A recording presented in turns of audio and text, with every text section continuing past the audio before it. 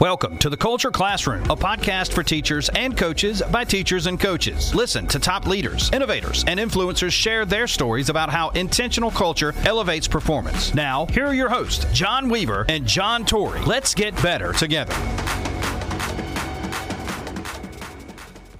The Culture Classroom is powered by Pro Quick Draw. Clinic season is right around the corner. Are you ready? Pro Quick Draw is here to get you organized. Listen to our sponsor as they talk about the effectiveness for building your playbook with Microsoft Visio and PowerPoint. Pro Quick Draw is the Microsoft Playbook development system that is centered on increasing your efficiency in drawing plays, generating scouting reports, creating scout cards, drawing within PowerPoint and Visio. Build your library of plays from scratch or by using the PQD folder system. Utilize our Visio stencils or PowerPoint shape library to help you draw your plays. Create your playbook by adding drawings from your library to a custom template to help organize your final playbook. PQD will resize your drawing based on the template that you have chosen. We believe we have the tools that can help you become a better coach. Hey, welcome to the Culture Classroom. Today we have Brian Kite. You're familiar with Brian with Daily Discipline. If you get his emails, you see him now with his podcast. If you haven't checked that out, you need to do it immediately to get your 5 to 7 minute fix of a quick nugget to help your day get off to a better start than when you woke up in the morning. So, Brian, welcome to the classroom. Hey, John, it's good to be here, man. And the podcast is funny. We've wanted to do one for a while. We've always thought that the Daily Discipline email would have a good traction in the podcast environment. And we kind of kicked it around for a while. And we finally just said, look, why don't we just take what we're doing in the email and say there's people who don't want another email in their inbox. And I get that, right? But everybody at some point has time for a 2 to 4 minute podcast. And people struggle with, well, how much value can you really get out of a 2 to 4 minute podcast? Well, we don't always have time for a 45-minute podcast. And I don't always have time to read, frankly, an entire article. But I've got time to read 30 seconds of a Daily Discipline. I've got 1 or 2 minutes to listen to a podcast. And I think one of the things I'm excited to do is, earn the right to say, if you give me 30 seconds of attention, if you give me 2 or 3 minutes of your attention on the podcast, it'll be valuable. And if it's not, feel free to not listen ever again and unsubscribe. And I'm excited to be able to bring that every day and to be able to do it for free, which is one of the things that I'm most excited about, is that we can do this and we can do it every day. And it's easily accessible and free for everybody.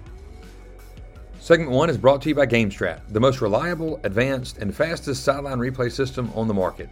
It's simple and easy to use with 24/7 support. Choose GameStrat for all your game day needs at GameStrat.com or on Twitter at GameStrat. It's our second time with you in the classroom. We're going to do something a little different today. We want to jump into your story, and let's go back in time to Focus 3. And I know there's a story behind it with Ohio State. There's a story of why you jumped in it with your dad, and there's some backstory to that. So if you don't mind sharing some of that backstory of why you got started with Focus 3 and what's kept you going along this path of leadership. Yeah, so I think when I think about my story, it really goes back to me when I was in college, because when I first fell in love with the individual personal discipline, mental discipline, all of that, the leadership, team environment, team culture, all of that, I first fell in love with that as an athlete and as a college student, and I wasn't a good college student. And it wasn't that I wasn't smart, wasn't that I wasn't capable, is that I wasn't disciplined in the classroom, in the truest sense, right? I was disciplined on the field, but not in the classroom. And the first place I really touched discipline outside of the athletic environment was on this topic of leadership and culture. Like it immediately was like, oh, that's what falling in love with studying something and pouring into something and wanting to put in hours and hours of reading and writing. And that's what that feels like. So I wanted to do that. And I actually and I don't talk about this a whole lot. Before I graduated college, I was completely committed to starting the athletics division, if you will, of Focus 3. And I had told my dad, hey, that's what I want to do. And I had zero interest. I said, look, I don't want to work in business. Business is boring and it's lame. I don't want to be in there. And I really, we laugh at this, but I'm like, I don't really want to work with you. So you know what I'm saying here? Like, it's not like, I don't want this to be like I really want to go build something. Right.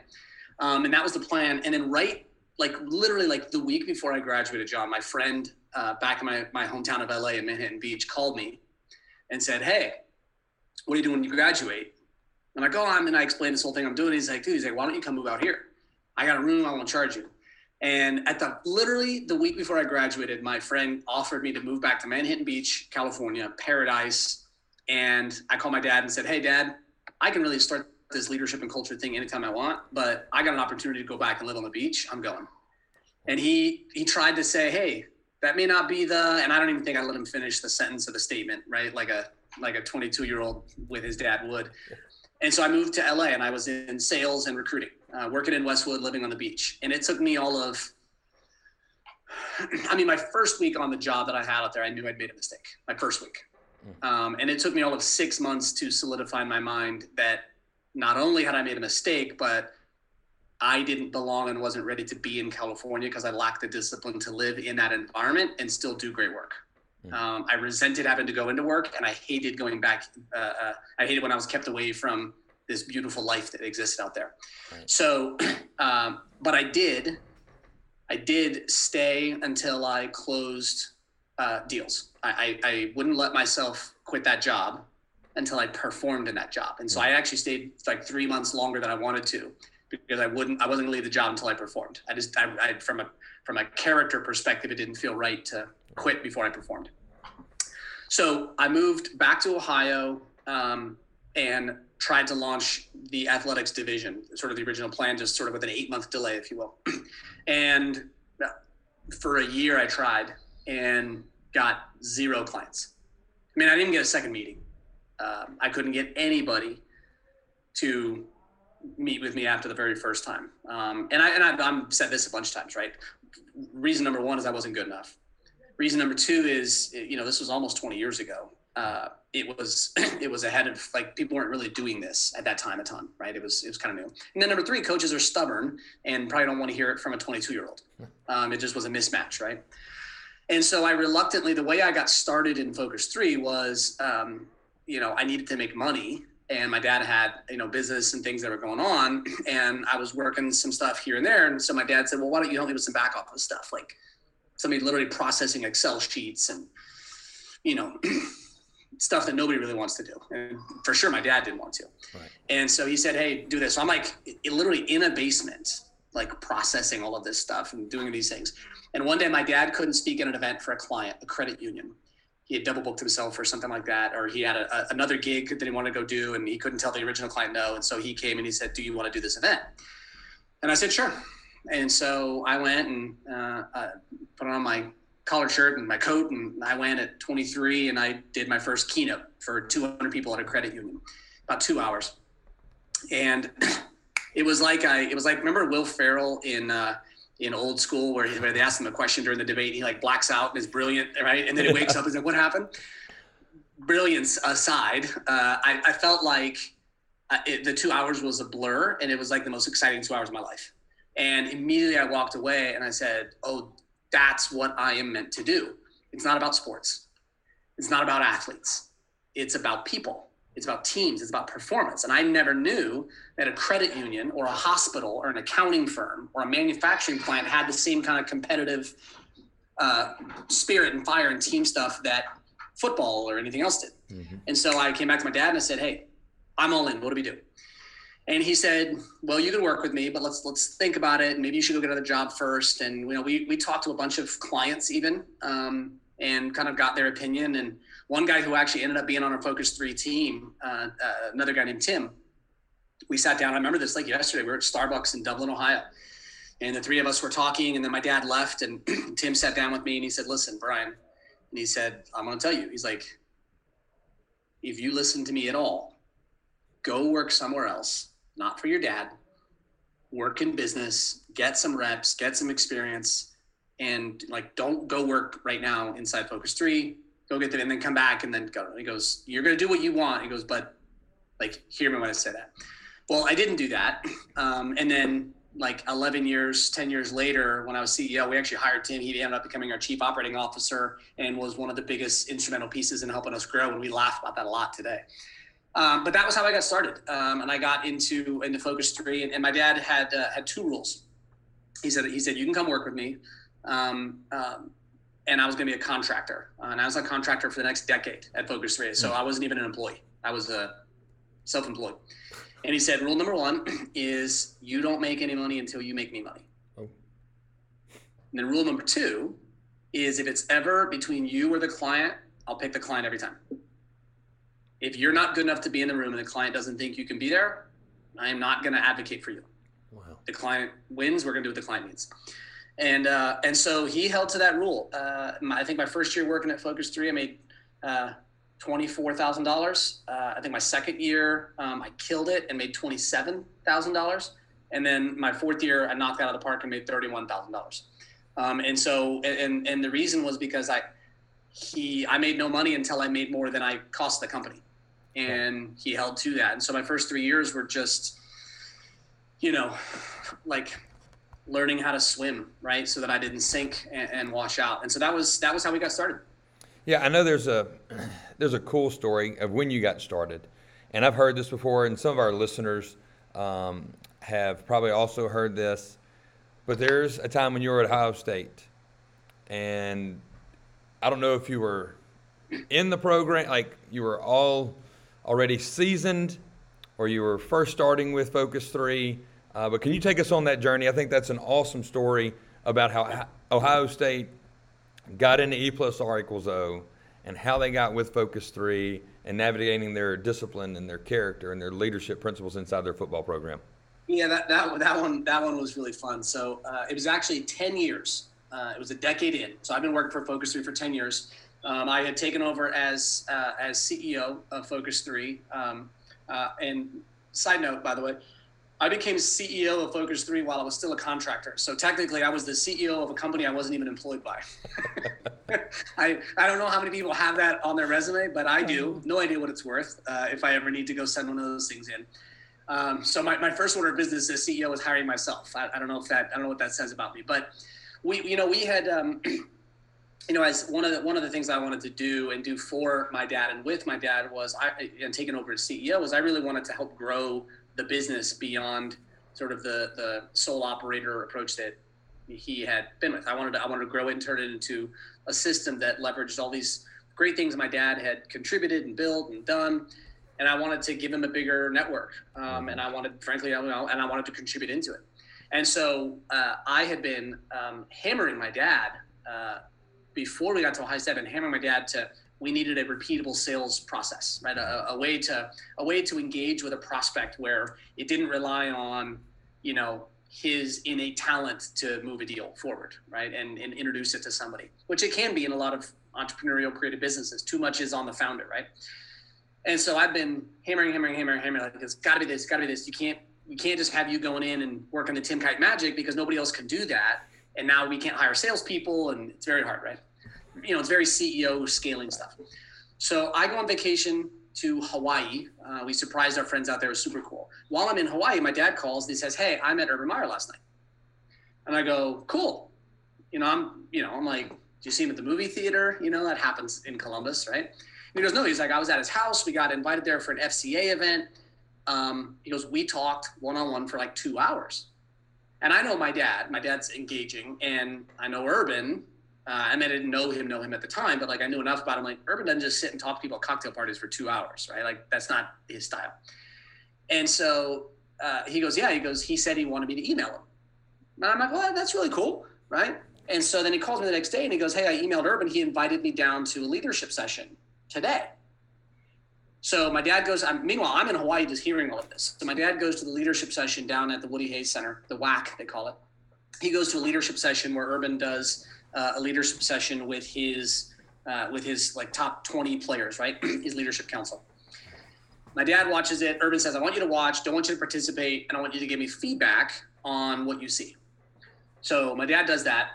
I get back from Hawaii. My dad tells me about the leadership session, kind of gives me a breakdown of it. Urban says, "Give us a no more than one page write-up on what your impressions are." And basically what we send back is, great content, energetically delivered, but no system, and therefore very little of what you actually said is going to get applied. But they will be very motivated for about 18 hours. That's what we said. So we sent that over.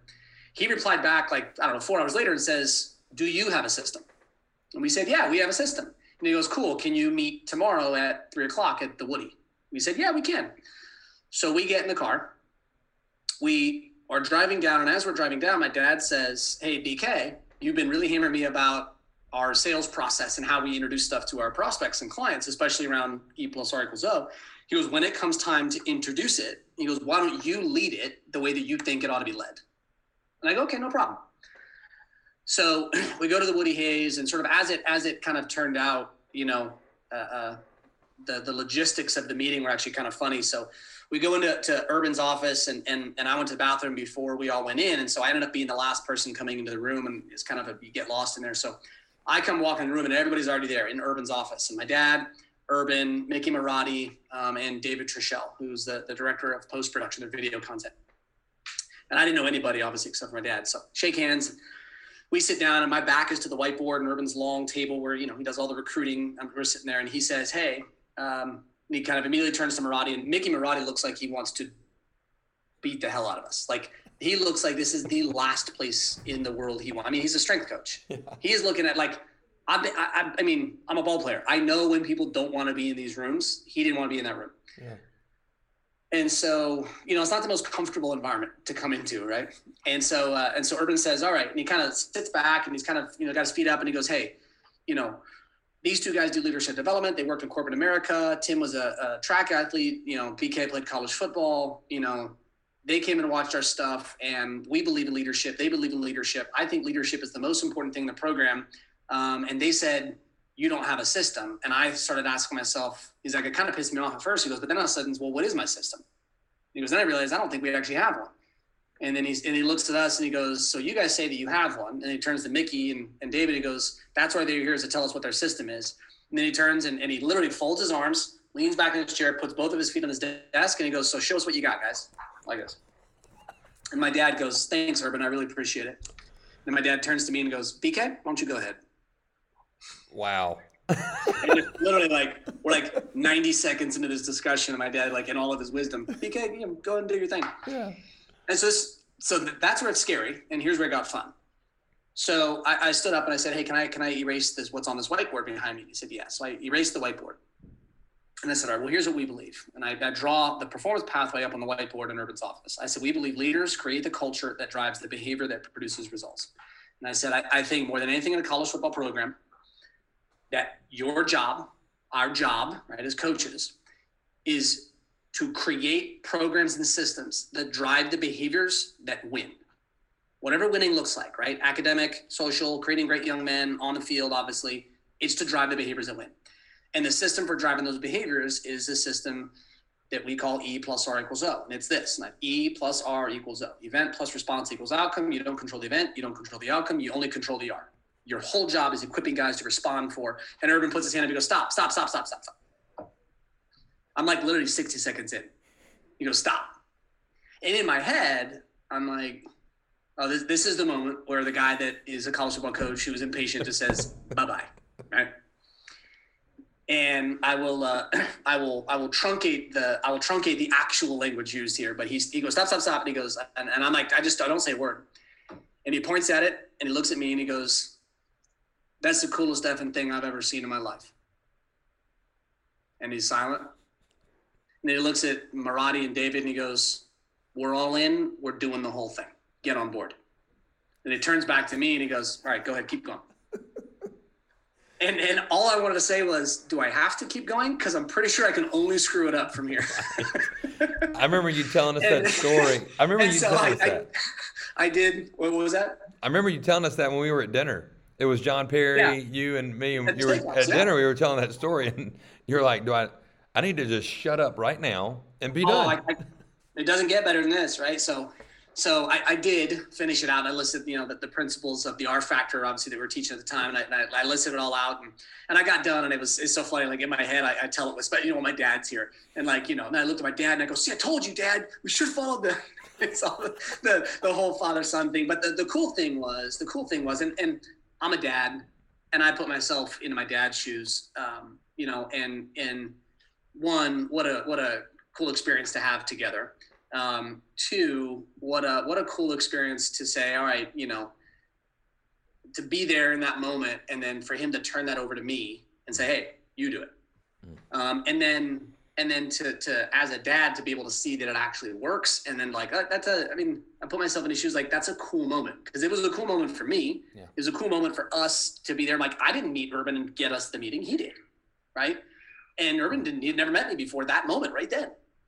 And what was cool is that if you took that board, Urban's career until he left Ohio State, I think Ryan Day redesigned the office, but that was literally what I wrote on that whiteboard was on his whiteboard for the rest of his career, all 7 years, 8 years, whatever it was. Never left.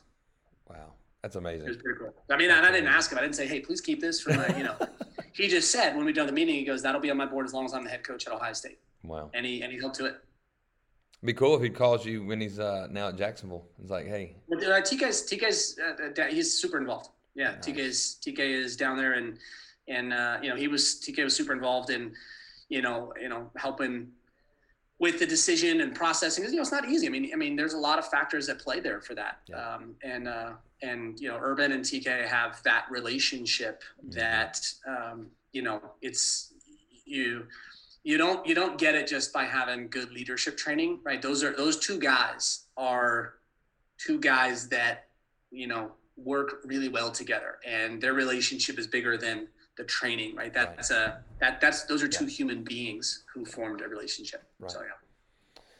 Well, so don't be surprised if you see the stamp of Focus 3 and Tim Kite on the Jacksonville Jaguars. We're good. I fully expect it. When Urban came in and did some of the podcasts, and it's a perfect segue to go into your successes now and this new stuff that you're doing with Daily Discipline. So we've reached in Focus 3. We've gone through the start to the end of Focus 3, and you decided to branch out. Yeah. And you broke that with us. You kind of let us know in our podcast that you were leaving Focus 3 to start this new adventure, Daily Discipline, with the emails and now with the podcast that we've talked about. And then COVID hits. What did that look like inside the whole sphere of I'm breaking away, I'm doing my own thing, now the country's shut down? Yeah, it's the easiest thing to refer to is it's a classic case of E plus R equals O, right? It's like, okay, well, that's why we do this. That's why we train this, right? But at the same time, I think it's too easy to look at inconvenient things and only use E plus R equals O for overcoming adversity kind of stuff, right? Right. I think there's a few things involved. Number one, part of the reason that I left Focus 3, and there's some there's probably some gaps in people's awareness, and there's maybe some misconceptions with stuff. But at Focus 3, we ramped up, our business ramped up so hard, so fast, across so many different industries that we were working in, Fortune 500. We were working in huge hospitals. We were working in pro and college sports teams. We were working in school districts K through 12, and it became really hard to have to hold good business principles and to how to grow a business. And what I wanted to do was focus on a couple of those areas. The team we built at Focus 3 was focused on a couple different areas, and I wanted to focus on a couple. And I was unsuccessful at sort of getting the alignment pieces right, and making those things happen. And so I said, hey, rather than create any conflicts or anything like that, or in some way limit, I'm gonna come over here. And then Daily Discipline in that meantime had grown to this way bigger than expected audience, and my time was stretched and my attention was stretched. And so I want to come over here and grow, a certain way, right? And so that's when I broke off and I did that. And then COVID hit. We had some plans, and we still do, for some things about how we wanted to do it that, not being able to do things in person have limited. But at the same time, like any business, the creative side of what COVID has moved us to do has permanently evolved the way that we do business. Right. And it's just adjusting. we're not one of those businesses because of the nature of what we do. We're not one of those businesses that, tripled in size during COVID. They are out there, right? We're not the Zooms of there, right? We're not the mask producers. We didn't triple in size and in revenue for a bunch of very apparent reasons. We thrive on doing a lot of in-person stuff. Great. The Zoom and the internet crowd immediately became this giant pool of people now, which made it harder for people doing great stuff to get noticed because everybody was in it now. And so, Twitter became this giant pool, and Instagram, all these places anyway, right? But it's also forced us to evolve, right? It's made us have to get better at putting our stuff out. I was able to focus probably heavier than I ever have on the writing portion of this. We've launched the podcast. We launched way more videos. We put way more stuff online. We launched the Daily Discipline community, right? Which is sort of the members only section of the Daily Discipline where we dig into and provide resources to accelerate the things that you want through discipline in a much more deep way for people who are on a very serious mission, whatever that would be, personal or professional. And it's been awesome, and then, obviously, unfortunately, and not everybody knows this, it's not private by any stretch of the imagination. It's just not everybody's aware, the week after we shut down. So like, you remember that weekend when like the first time the toilet paper scarcity started becoming popular and they shut, it was like the weekend that the airlines all shut down. It was that weekend. So my dad and his wife, my stepmom, were here. And then they went home, and they were like on the last few days of flights out, and they went back to Columbus, from Charlotte to Columbus. And then a week later, my dad called and told me that he has stage 4 prostate cancer. It's like, I don't know, early April, mid-April, something like that. And so it was like, it was the combination of, all right, had just sort of separated as business partners, and then COVID had hit, and then we find out that he has cancer. And so it was a bunch, but at the same time, right? And I think this is important. I've talked about this. I've talked about this practically a lot over my career, and since I've been putting this kind of content out, but I haven't spoken about it experientially before this. Practically, what I've talked about a lot is one of the things I've never understood is the question, why me? I've never understood it. I had an experience when I was right after college where I saw somebody who, the person that I saw was talking about somebody else's kid. I think somebody in their church or somebody in their school, their kid had got cancer, a young kid, right? I don't remember if it was 5 or 10 or 15, but it was whatever. Somebody's young child got cancer. And I heard this person say, boy, man, that's heartbreaking. That's I can't believe that. It really makes me super sad. And then they followed it up with, man, if my kid ever got cancer, I just don't know that I would be able to maintain my faith. I don't know how, this person was speaking from a faith perspective. I don't know how, I'm not sure I could, forgive God for that, or how he could let that happen to my kid. And I remember in the moment, I don't think they meant it this way, but nonetheless, if they didn't mean it, it's still what's happened. I remember hearing that and going, how wildly selfish is that? Kids are getting cancer all over the world, and you're fine. But if something happened to your kid, now you're going to question whether or not your sense of reality is what you think it is.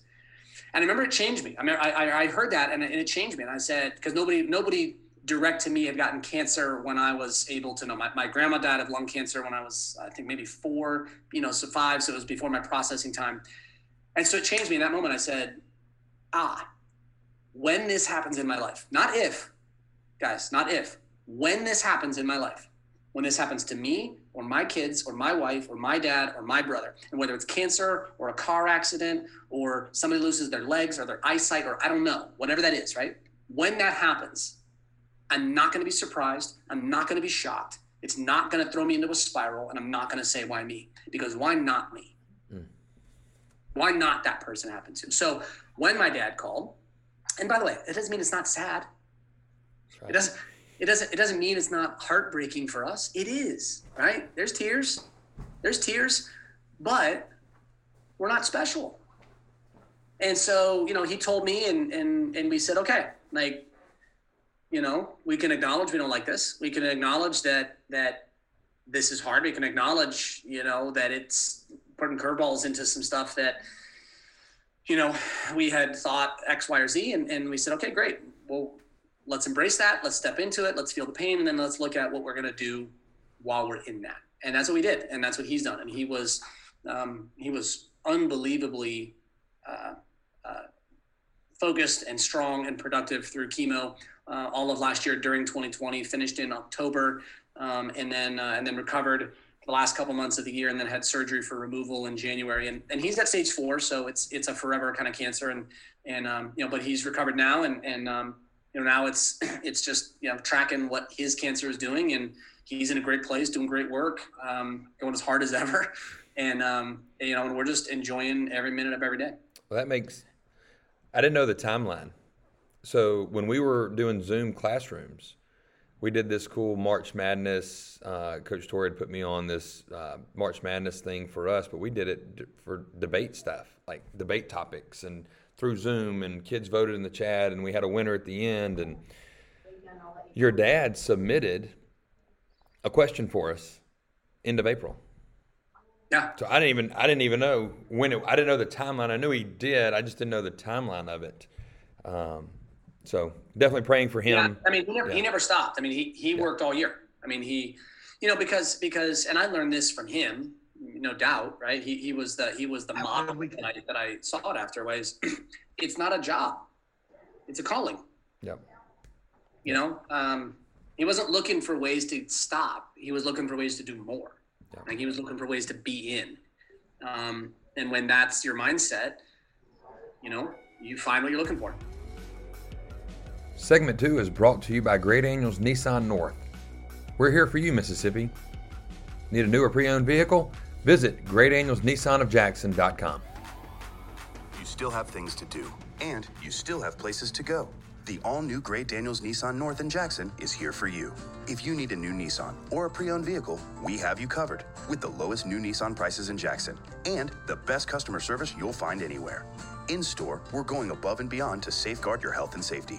And with Great Daniels Direct, buy 100% online from the comfort of home. Even schedule service pickup and delivery. Come see us today at the all-new Great Daniels Nissan North in Jackson. We're here for you, Mississippi. I'm going to jump in here. Sorry, I'm late to the party. I just got done teaching 308. My kids, so it's funny. I want to go back to E+R=O very quickly. I've used that framework now to teach the American Revolution. So the event we're learning about right now is the French and Indian War. The response from the king is to tax the colonists to make sure you pay for the war. The colonists, their response is to get angry at the king, and it spirals to the next event. So we have the benefit to look back on 250 years almost of American history to say the revolution is the revolution. That's the outcome, right? It doesn't change. We can't go back and redo history. The British can't go back and redo history. But I think it gives us a framework to look at that significant period of time in American history. So kudos to you. My kids were super glued to the screen when you were talking about E+R=O. And it's not really hard to entertain middle school kids, but boy, if they think you're doing something awesome, they're all in. So I wanted to go back and say that. Yeah. And then I also want to talk about your dad very quickly. He gave a leadership presentation to our Iowa Football Coaches Association while he's at your uncle's ranch in Colorado, while he's recovering from the news. It was super fresh, hadn't had any scar tissue built over that experience yet. And he was very honest with us as Iowa football coaches, the people who were on the call. And it was very much like exactly like your response is, right? And I tell my kids this all the time. They're starting to study the revolution, and they're like, well, Coach Torrey, if the colonists wouldn't have behaved like this, then maybe it would have been different. And so it speaks to your point where brace yourself, right? This it's not an if, it's a when. So when this happens, you already know the outcome in mind, right? Like you think about the outcome, and if you're prepared for the outcome, then you're never really caught off guard. So I think that's really important for listeners. A lot of times in coaching and teaching, we're reactive to whatever happens around us. And we just are with whatever tools we have for the most disciplined response at the time. Whereas if we're prepared for this, or if we think about the different outcomes that we could face, then we have a way greater chance to not be caught off guard, to have a disciplined response, to go to a better decision, to make a better outcome because we've already thought about it. And I think that's a really important takeaway. And I don't remember if we talked about this last time, but that's why with the equation of E plus R equals O, that's why I need to teach. And it's why I've shifted part of how I teach E plus R equals O over the last couple of years compared to the first 12 is, English, we read left to right. And so people start with the event because the equation goes left to right. But for me, that's 5% of the time. 95% of the time, it's start on the right-hand side, outcome. What do you want? Like, think about, imagine if you didn't make a determination about where you were going to drive your car until somebody else on the road made you react. Think about that. Like, you get in the car and you're like, all right, I'm going to start moving, but then I'm not going to decide where I'm going until some other car interacts with my car somehow. It's crazy. So no, it's like the whole point is we're trying to create that O. And then, whether it's cancer or whether it's football or whether it's just what are we going to do tonight in our home, right? It's movie night in our house. They just put Sonic the Hedgehog on Prime. So we're having movie night in the Kite House, okay? We're doing pizza and Sonic. My kids are going to stay up way past their bedtime. Tomorrow will be a disaster, but tonight will be fun. But we go and say, what outcome do we want? And so, we took the list and I say, okay, my dad and I and our family, our whole family, I just say my dad and I because we're in the business, the outcome we want is to enjoy our life. That's the outcome we want. If the E means that cancer only gives us 4 more years of that, that's just the context. It doesn't make the outcome less. It just means that it's the constraint. But if we start with, oh my gosh, this E of cancer, well, now all of a sudden it's like, well, what possible outcomes could we create? We can't do all of it. We start being limited in our head by the event itself. So that's number one. So I am 95% of life is lived outcome first. Second piece is, I love you bring up the American Revolutionary War. I wish I was wearing my 3% shirt right now because it's over in my closet. My favorite part about the American Revolutionary War, jumping over to the culture side, okay? Not the E plus R equals O side, but the culture side, is that people don't understand. During the Revolutionary War, half of the people who lived in the colonies in America wanted the British to win that fight. And they're like, oh, we've never been more divided as a nation. Are you kidding me? We had a civil war. A civil war. And during the Revolutionary War, you act like everybody was for America. No. Some people just wanted to live in this part of the world, but wanted the king to rule us. So we had half of the Americans hoping that the British won that. So we already had half the people in the country who we had to fight against who are our own people. Second piece is, of the 50% who supported, 95% of them had zero interest in actually fighting for that support. They just wanted to give moral support. And so the whole point is this, and this is the culture side. What it took for America to get created was not 100% of the people who lived here being supportive. Not even the majority, because it wasn't even 50%. Of the people that supported it, it was literally only 3% of the American population at the time who were willing to actually pick up arms and go fight for our own freedoms. And that's where 3% comes from. And what does that tell us? Well, it tells us about culture is this, and you guys have heard me say this before. This is why I look at it. Everybody in a school or a team or whatever, a business, they're all worried about, well, I can't change the culture because I'm the only one trying to fight for this. And the point is, go watch history. Every time something is transformed for the better, it wasn't a large group. It was the small group of committed people to a higher standard who followed that purpose, and they were willing to fight for it. In the American Revolutionary War, it was real fighting, true fighting, right?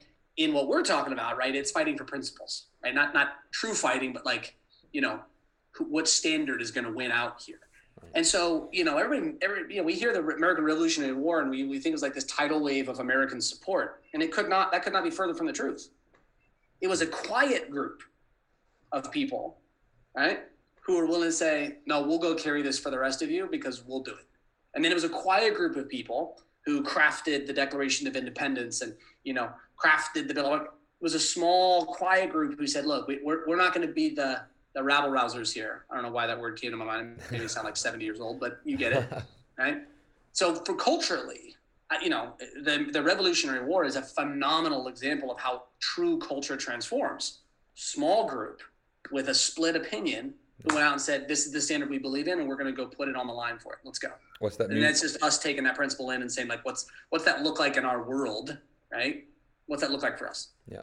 I want to stay on the event.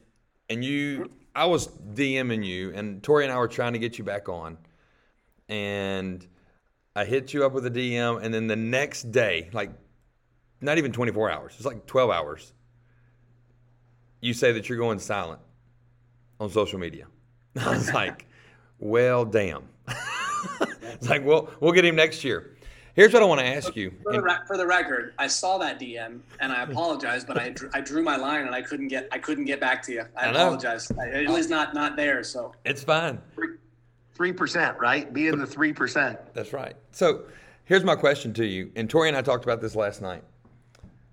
During that time that you were unplugged, yeah, what did you learn the most about yourself, about maybe your dad's situation? Like, how did you grow from that situation, from that event of taking yourself and unplugging? Because I think a lot of people can learn from unplugging, since we're always have to be plugged in. We always think we have to be plugged in. Well, number one is I didn't do it. My team wanted me to write a blog post and do videos on all the things that I learned from it, and I told them no, I don't want to do that. I didn't do it to teach other people things. I did it for myself. I did it for a few reasons. So before I talk about what I learned, why did I do it? Number one, I've always said that if it wasn't for business, I wouldn't be on social media at all. Like if I didn't use it to teach content and put stuff out there, I wouldn't be on it because I just don't care. And I'd never actually done that before, and I'd never put our business attention on other platforms because it's, social media is free. It has massive distribution. It's an incredibly leveraged tool. It's amazing from a business view. So it's been huge. Arguably the largest tool for my career in terms of reach and all that stuff. Number two, we were coming up into election season, and I wanted zero part of anything having to do with any of that stuff. I wanted to be as far away from any of that as I possibly could. I had muted every word that I could possibly think of that would put any of that stuff in there. I didn't like what Twitter was suggesting was news that I might be interested in. If I was going to the search to type in, your name to go find your profile and grab you, I had to navigate through that panel where it showed, hey, this guy said this and this guy said that. I didn't like I didn't like what was being shown there.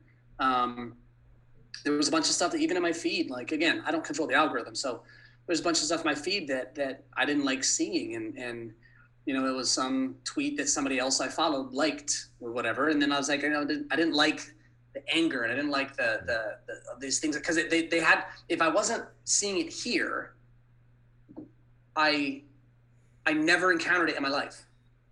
You know what I'm saying? Like, look, I'll take like racism, for example, right? Like, I turn this on and I hear like the world is this awful, white people on the whole can't stand black people, and black people don't have this, and Asian people don't have that, and white people are this, and all that. There's all this stuff, right, around all the race and all these different pieces. And then I put this away and I just go live in the world. And it's not that doesn't exist, because it obviously does. But I live in the world. It ain't like what it says on this. True. And so, there's a misrepresentation. So that was why I stepped away, and I just wanted to see what happened, right? Both to my business, me, and so here's what happened. It was refreshing. It was nice.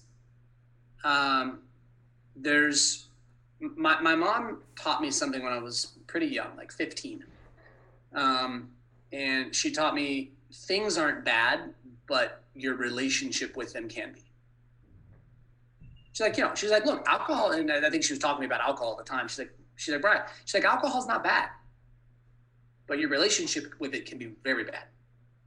Right. And she had an alcoholic dad, and my dad had an alcoholic dad, and, not that they were bad people, they just were alcoholics. So I like a glass of wine. I like a glass of bourbon, right? I like Twitter and engaging with it, right? There's nothing wrong with Twitter. Nothing wrong with Instagram. Whatever's in there is because of the people putting it in. So it's not the platform that's an issue. It's either one, the content we or other people are putting in, or two, it's our relationship with the thing.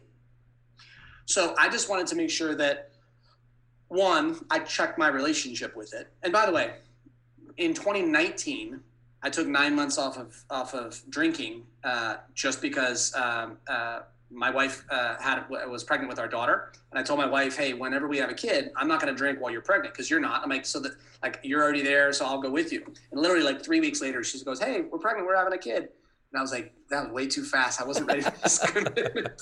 Super Bowl Sunday in 2019. So I went a year without drinking, 9 months straight, total. Like not like a little bit or except for 4th of July. I mean, 0. Just because I wanted to say, all right, I've never gone 9 months.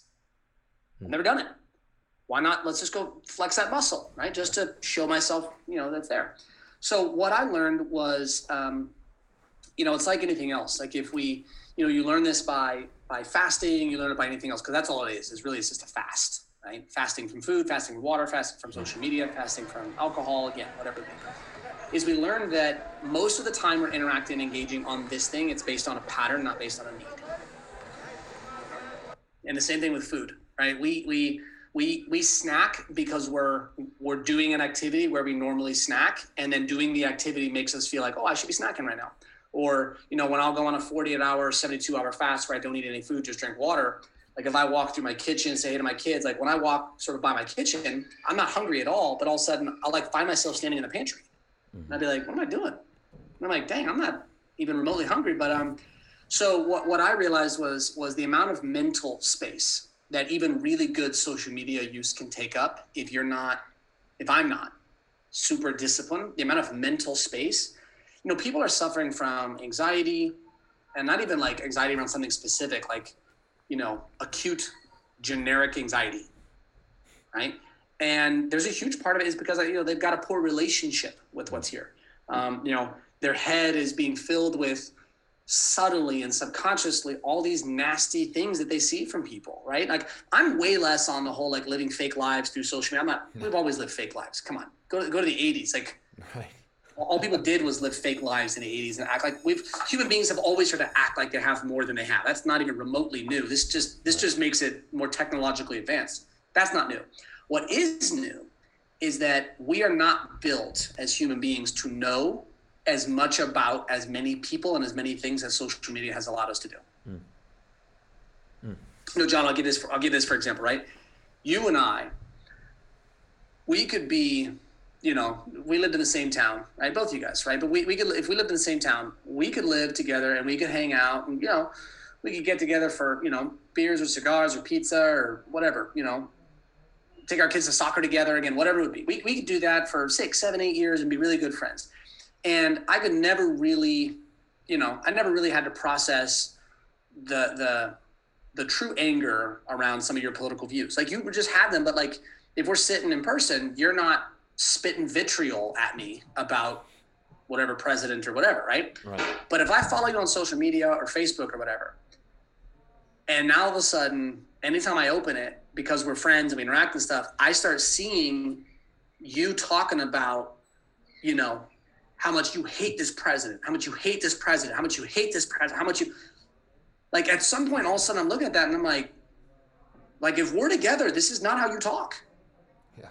But if we're on social media and I'm friends with 1,000 people and I got 30 some odd, 1,000 followers or whatever, like if we're on social media with people, all of a sudden we're processing opinions from people that are close to us that we otherwise would never really process them that way.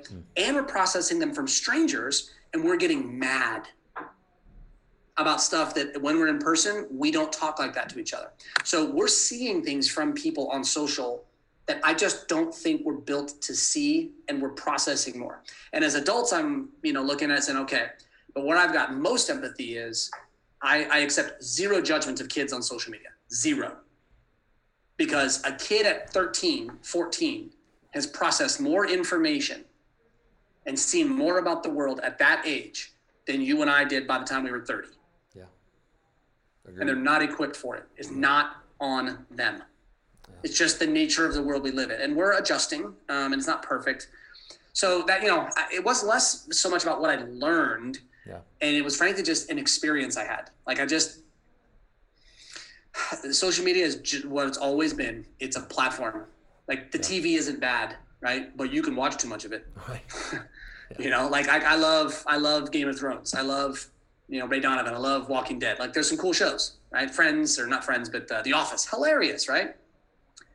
But, like, we don't go around being like, TVs are the bane of existence. But they did when the radios came out. Like, when TVs were out, like, in MTV in the 80s, like, everybody's like, it's going to ruin children. Well, 45-year-olds are doing fine. I'm doing fine. MTV didn't ruin me, right? This isn't going to ruin people either. But there are some things about how this is happening that we need to make sure that we're empathizing and respecting our relationship with it. It's still new. Our final segment is brought to you by ProQuickDraw. If you have a basic understanding of drawing plays in PowerPoint, but ready to take it to the next level, then ProQuickDraw is for you. Listen to our sponsor as they outline how ProQuickDraw can help you become a better football coach. ProQuickDraw is the Microsoft Playbook development system that is centered on increasing your efficiency in drawing plays, generating scouting reports, creating scout cards, and much more. We have the capabilities of drawing within PowerPoint and Visio. Coaches are currently using the programs as standalone drawing platforms or integrating them both within PQD. You can create your presentation using PowerPoint, but quickly add plays from your Visio library. Build your library of plays from scratch or by using the PQD folder system. Create your playbook by adding drawings from your library to a custom template to help organize your final playbook. Utilize our Visio stencils or PowerPoint shape library to help you draw your plays. Speed up the workflow by not having to copy and paste. PQD will resize your drawing based on the template that you have chosen. Embed video within your presentation to help create a digital playbook. We offer templates for handouts and presentations for staff, unit, or player meetings. Generate your practice script using our advanced button. Print this for your coaches or send digitally to your players before practice. You can even convert the handout to scout cards and flip the drawings. Save time during the week not having to draw cards. Draw that play once for the year and you have it moving forward. Connect your library to a cloud service or the school network. When a coach updates a drawing, simply click the Refresh All Plays button to update the document. We believe we have the tools that can help you become a better coach. Download a free 30-day trial and change the way you work. I want to talk about this last part with you. And we call it your signature. Yeah. And with daily discipline and where it's gone to where it is, my question to you is, where do you see daily discipline with all platforms in the next 5 years, 10 years? Man, first is, I think one of the things I believe is that we don't, whatever guess we have about where our limits are, that's not where they are. We cap ourselves, right? And so, for me, what I picture is I really look at, what my priorities are. So, obviously my priority with discipline and therefore through the Daily Discipline podcast and email is, I'm on a mission to help people redefine discipline in their lives so that they can rediscover it and re-energize it. I'm a firm believer that discipline is the one skill that improves everything it touches. And most people don't understand what discipline is and why it works. So that's the mission. And from there, it's, I don't, you ask her, I sent an email. I don't know if email is going to die in the next 5 to 10 years or whether it's going to re-thrive again because of the nature of how things work. I don't know. Right. But through whatever the platform is, I want the people who want to get better. I want to be a source for them every day. Because it's hard to get better if we're not paying attention to it on a daily basis. And I want to be there for them. Whatever those platforms are, I'm going to be there. So audio, visual, written, if you don't like reading emails, I'm all good with that. You can listen to the podcast. If you don't like listening to the podcast, that's all. I'm all good with that. There's a video. You don't like either one of those things, we'll do it in person, right? Right. I'm agnostic. It doesn't matter to me.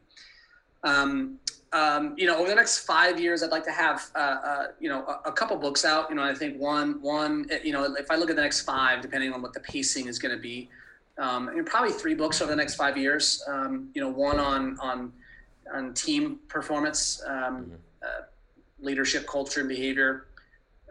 One on discipline itself, and then probably one on as I look at sort of how I link them together is, we look at discipline, and if we tackle our own discipline, that's great. But, the second piece of the puzzle is how do we tackle our own discipline in the context of the other people that we live and work with? Yeah. Because I can tackle my own discipline, but if I feel like I'm not getting supported, or if I feel like I'm facing criticism, or if I feel like, and all of a sudden, we all know it, right? We've all been really committed to something for a while until the adversity or the roadblocks we faced from other people kind of wore us down. We've all been caught in that. And so there's a huge part of my mission of outlasting the cynics.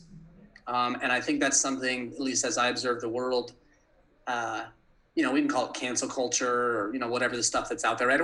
And frankly, even on the other side of that, because, again, I'm not dogmatic about anything. I'm not none of this for me is stuff that is inflexible. I look at the world, and I try to look at, what's right, what's good, what works.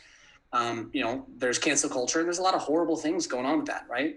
And there's a lot of other things on the other side where there's people trying to change some stuff and make things better because we haven't gotten them right yet. And I want that to happen. And, most people are like, well, there's progressive, right? And then there's conservative, or there's, again, it's not so much political, but more just like kind of where minds are. Look, if you're going to change something and make something better, you're going to have to outlast cynics, period. Like if you're going to improve your own life, you're going to have to outlast cynics.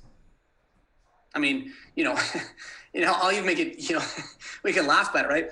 Like if for all the husbands out there, like if you're going to get in shape, if you're going to get in your own shape and get healthier, you're going to have to outlast the cynic both inside your head and inside your home, because damn well, just like I do, one of the biggest cynics about you getting in better shape is probably your wife. Yeah. Probably teasing you, probably making fun of you, probably not helping you with the food that's getting made. Like, I wish it was a little different, whatever. But at the end of the day, there's a lot of guys out there who want to get in better shape, but because they don't have the support from their spouse, they're like, they don't, right? And so like sometimes you got to like lock yourself in your own little box and be like, all right, I'm going to do this for me. Right. So there's the discipline side, but then, man, there's this whole other side of, man, how do we carve out our discipline in a world that isn't always going to support you? And I think that's one of the counterculture messages I would like to lead and continue leading is, I'm not the only one, there's a lot of people out there of, like, you don't need everybody's support to go on your mission. Right? It's kind of the anti-coddling piece here. Like, look, I want to empathize. I want to help. I want to go. But at the end of the day, my dad has cancer, and there's no part of the world that's coming and be like, oh, is that hard? Is that tough? Let me undo some of that cancer for you. Like, we forget, man. We live these soft lives that we have here now because of technology and medicine and all this different stuff. Nature doesn't care. Yeah. It doesn't care, right? And I don't mean that I mean that in like group dynamics. Everybody's like, no. Look, if you put 100 people in the room, they're not all equal. They're equal in terms of their worth as humans. They're equal in terms of, their identity. They're equal in terms of, their respect and value as human beings. They're not equal in production. They're not equal in contribution. They're not equal in style because they're not all equal in how they feel emotions. They're not all equal in terms of how they process information. They're not all equal in height and weight, and they're not. So you put in 100 people in the room, like if you're like, all right, 100 people in a room, who can dunk a basketball? It ain't gonna be me. I am way on the low end of equality on these, okay? Like that's just how it is.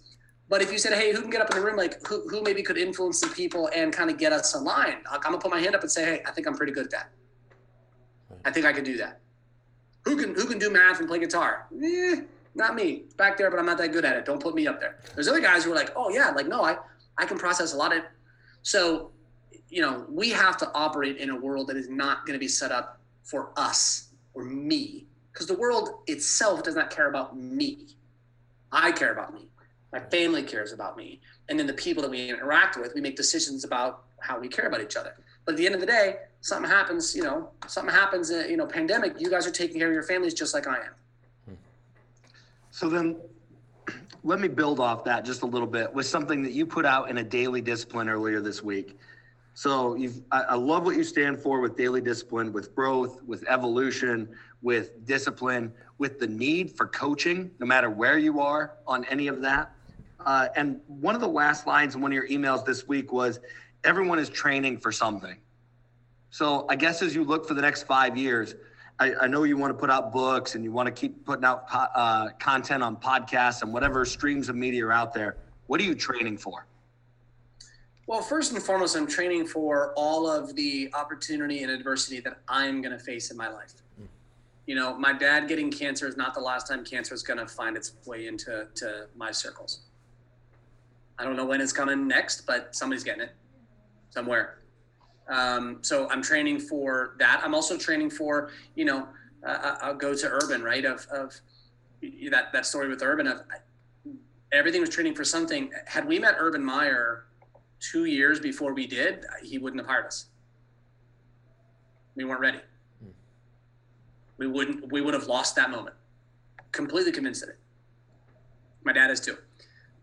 Ego wants to say, yeah, no, we would have. No, we wouldn't have. So it took 10 years of training, but I didn't know that moment was coming. And I didn't know when it was coming. Didn't know if it was coming. So there's those that are coming up. So when I think about what I'm training for, it's really the two things, opportunity and adversity that is coming to my life. And because I don't know when it's coming or what it's going to look like, I've got to be ready to deal with both of those things. So that's number one. And then number two is that, you know, I'll put the high school sports world, the college sports world, the business world. We're living through an unbelievable era of transformation. I won't compare it to other eras because I don't know the benefit of that per se in terms of whether it's harder or better or blah, blah, blah.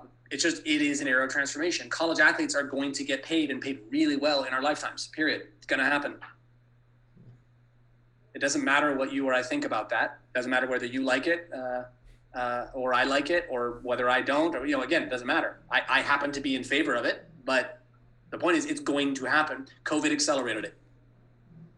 We're living in an era where in business, you know, COVID accelerated working from home and offices letting people have flexible work weeks. I think the work week is going to fundamentally change in terms of how often people go into their offices.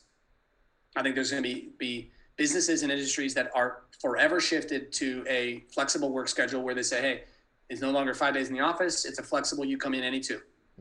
The other days you don't have to come in. So I'm training for the fact that before the radio, information took a certain amount of time to get places. You know, then once the radio happened, it went there. And then from the radio, it was the TV. And then from the TV, it was opinions and 24 hours on the TV. And then from there, it was social media. And it was like, we're not done. We're just getting started. So I am training for the new realities that are unfolding, which I can't predict, but I can anticipate. I won't be right on all of them, but I can be ready for whatever it is that happens. That's what I train for. Sweet. That and you know, raising my kids well and being a good dad to them, putting them in position for success, not living their life for them or telling them how to live, but equipping them with great tools and letting them figure out who they are and how to be great at that, whether that is anywhere near my path or polar opposite. Yeah. This is great. For eighth graders, you know, in an uncertain world who've had so much lost by the pandemic, we're expecting them to grow up socially and emotionally in a world that's basically lawless over the course of the last year. I think this is amazing because on one end, you're going to have a lot of opportunities as you go to high school, as you continue to advance and grow. And then on the other hand, you're going to have a lot of adversity as well, like adversity you're not prepared for. And eighth grade, for me, should be the training ground of your life, right? Like you're learning lessons. You shared a lesson earlier your mom passed on to you when you were 15 years old. You're right in the middle of your training. So I think that everything that you have to say is pertinent to where we are as a society, whether you're 55 or 30 or 15. And I just appreciate the spin you put on things. I think there's very little of what you're saying that's proprietary to you intellectually. But I just think you put it into perspective. And my personal example is the unit that I'm teaching right now with E plus R equals O. If I wouldn't have heard you say that with the outcome in mind and then in reverse a while ago, it makes me think about the different ways that I teach, makes me think about the different things happening in my life. And it's that framework that sometimes we don't always get context for. Yeah. Well, I appreciate that. And I can't leave you hanging on this, and I'll reward all of the listeners who stuck around to the end here with this. So if you're still here, you're welcome. And thank you, by the way, for listening. So take Opportunity University. So here's the interesting piece, because if you're going to teach this, I got to make sure you have this. Here's the thing about Opportunity University. The one thing we know is that we're going to get both. We're guaranteed. Whether you were just born or whether you've got a week left on this planet, right? You're going to get both. But what we don't know about them is more important. Okay? Because there's three things we don't know and we'll never know. Number one is we don't know when they're coming. Number two is we don't know what they're going to look like. And then here's what number three is, the most important one in my experience. We don't even know which one is which. When you're in 8th grade, you and I, all three of us have been in 8th grade, right? We've all had our 8th grade, 9th grade experience of what I'm going to say right now. And we've also had our adult ones. There's been times where in 8th grade, you thought, what an opportunity this is. Oh my gosh, this is the best. And then it wasn't until you got into it that you realized it wasn't an opportunity at all. It was just adversity. You thought it was opportunity. It wasn't. There's other times where you thought, oh man, this is awful. This is adversity. And it turned out to be one of the best things that ever happened to you. So here's what we find out. Number one, we'll never be really good at knowing which one we're in while we're in it, because our brain sends us a lot of messages. So here's what we can know. Anytime we're in opportunity, it's paired with and comes with adversity. There is no opportunity that exists apart from adversity. And anytime you step into adversity, it comes with opportunity. If we stop trying to think which one we're in and which one this is, and we look and we say, okay, every single opportunity is adversity. And every single adversity is opportunity. And we realize it's both at the same time, 100% of the time. We stop the number one problem that we do in our brains, which is thinking it's all one or all the other. And that carries all the way up, right? You know, we get married on our wedding day. What do we think it is, right? We get married. We're like, we say, this is what? I've met the love of my life. Which one do we think we're in? Opportunity, right? Like, exactly. Love of my life, we're amazing. This is phenomenal, right? You've been married longer than that, and you realize staying married is opportunity, and it's a lot of adversity. You don't get the wonderful things that come out of marriage unless you're willing to go through the adversity of parenting, opportunity. Also, adversity, football games. You want to be a champion? Opportunity. But it's also, so with 8th grade, all those, like that's the big piece of those two is we think we're in one or the other. We're never in one or the other. We're always in both. That's a great way to leave it.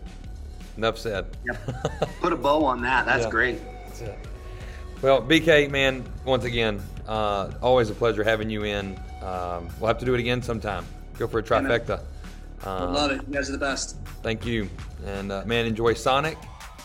And then I got to ask, before we go, what type of pizza? Ooh, if it's up to me? Yep. Man, if it's up to me, I'm either going like a Works or I'm going with, in Ohio, they have a place called Donato's. We're in Charlotte, but Donato's, they have a founder's favorite. Pepperoni, ham, sausage, banana peppers.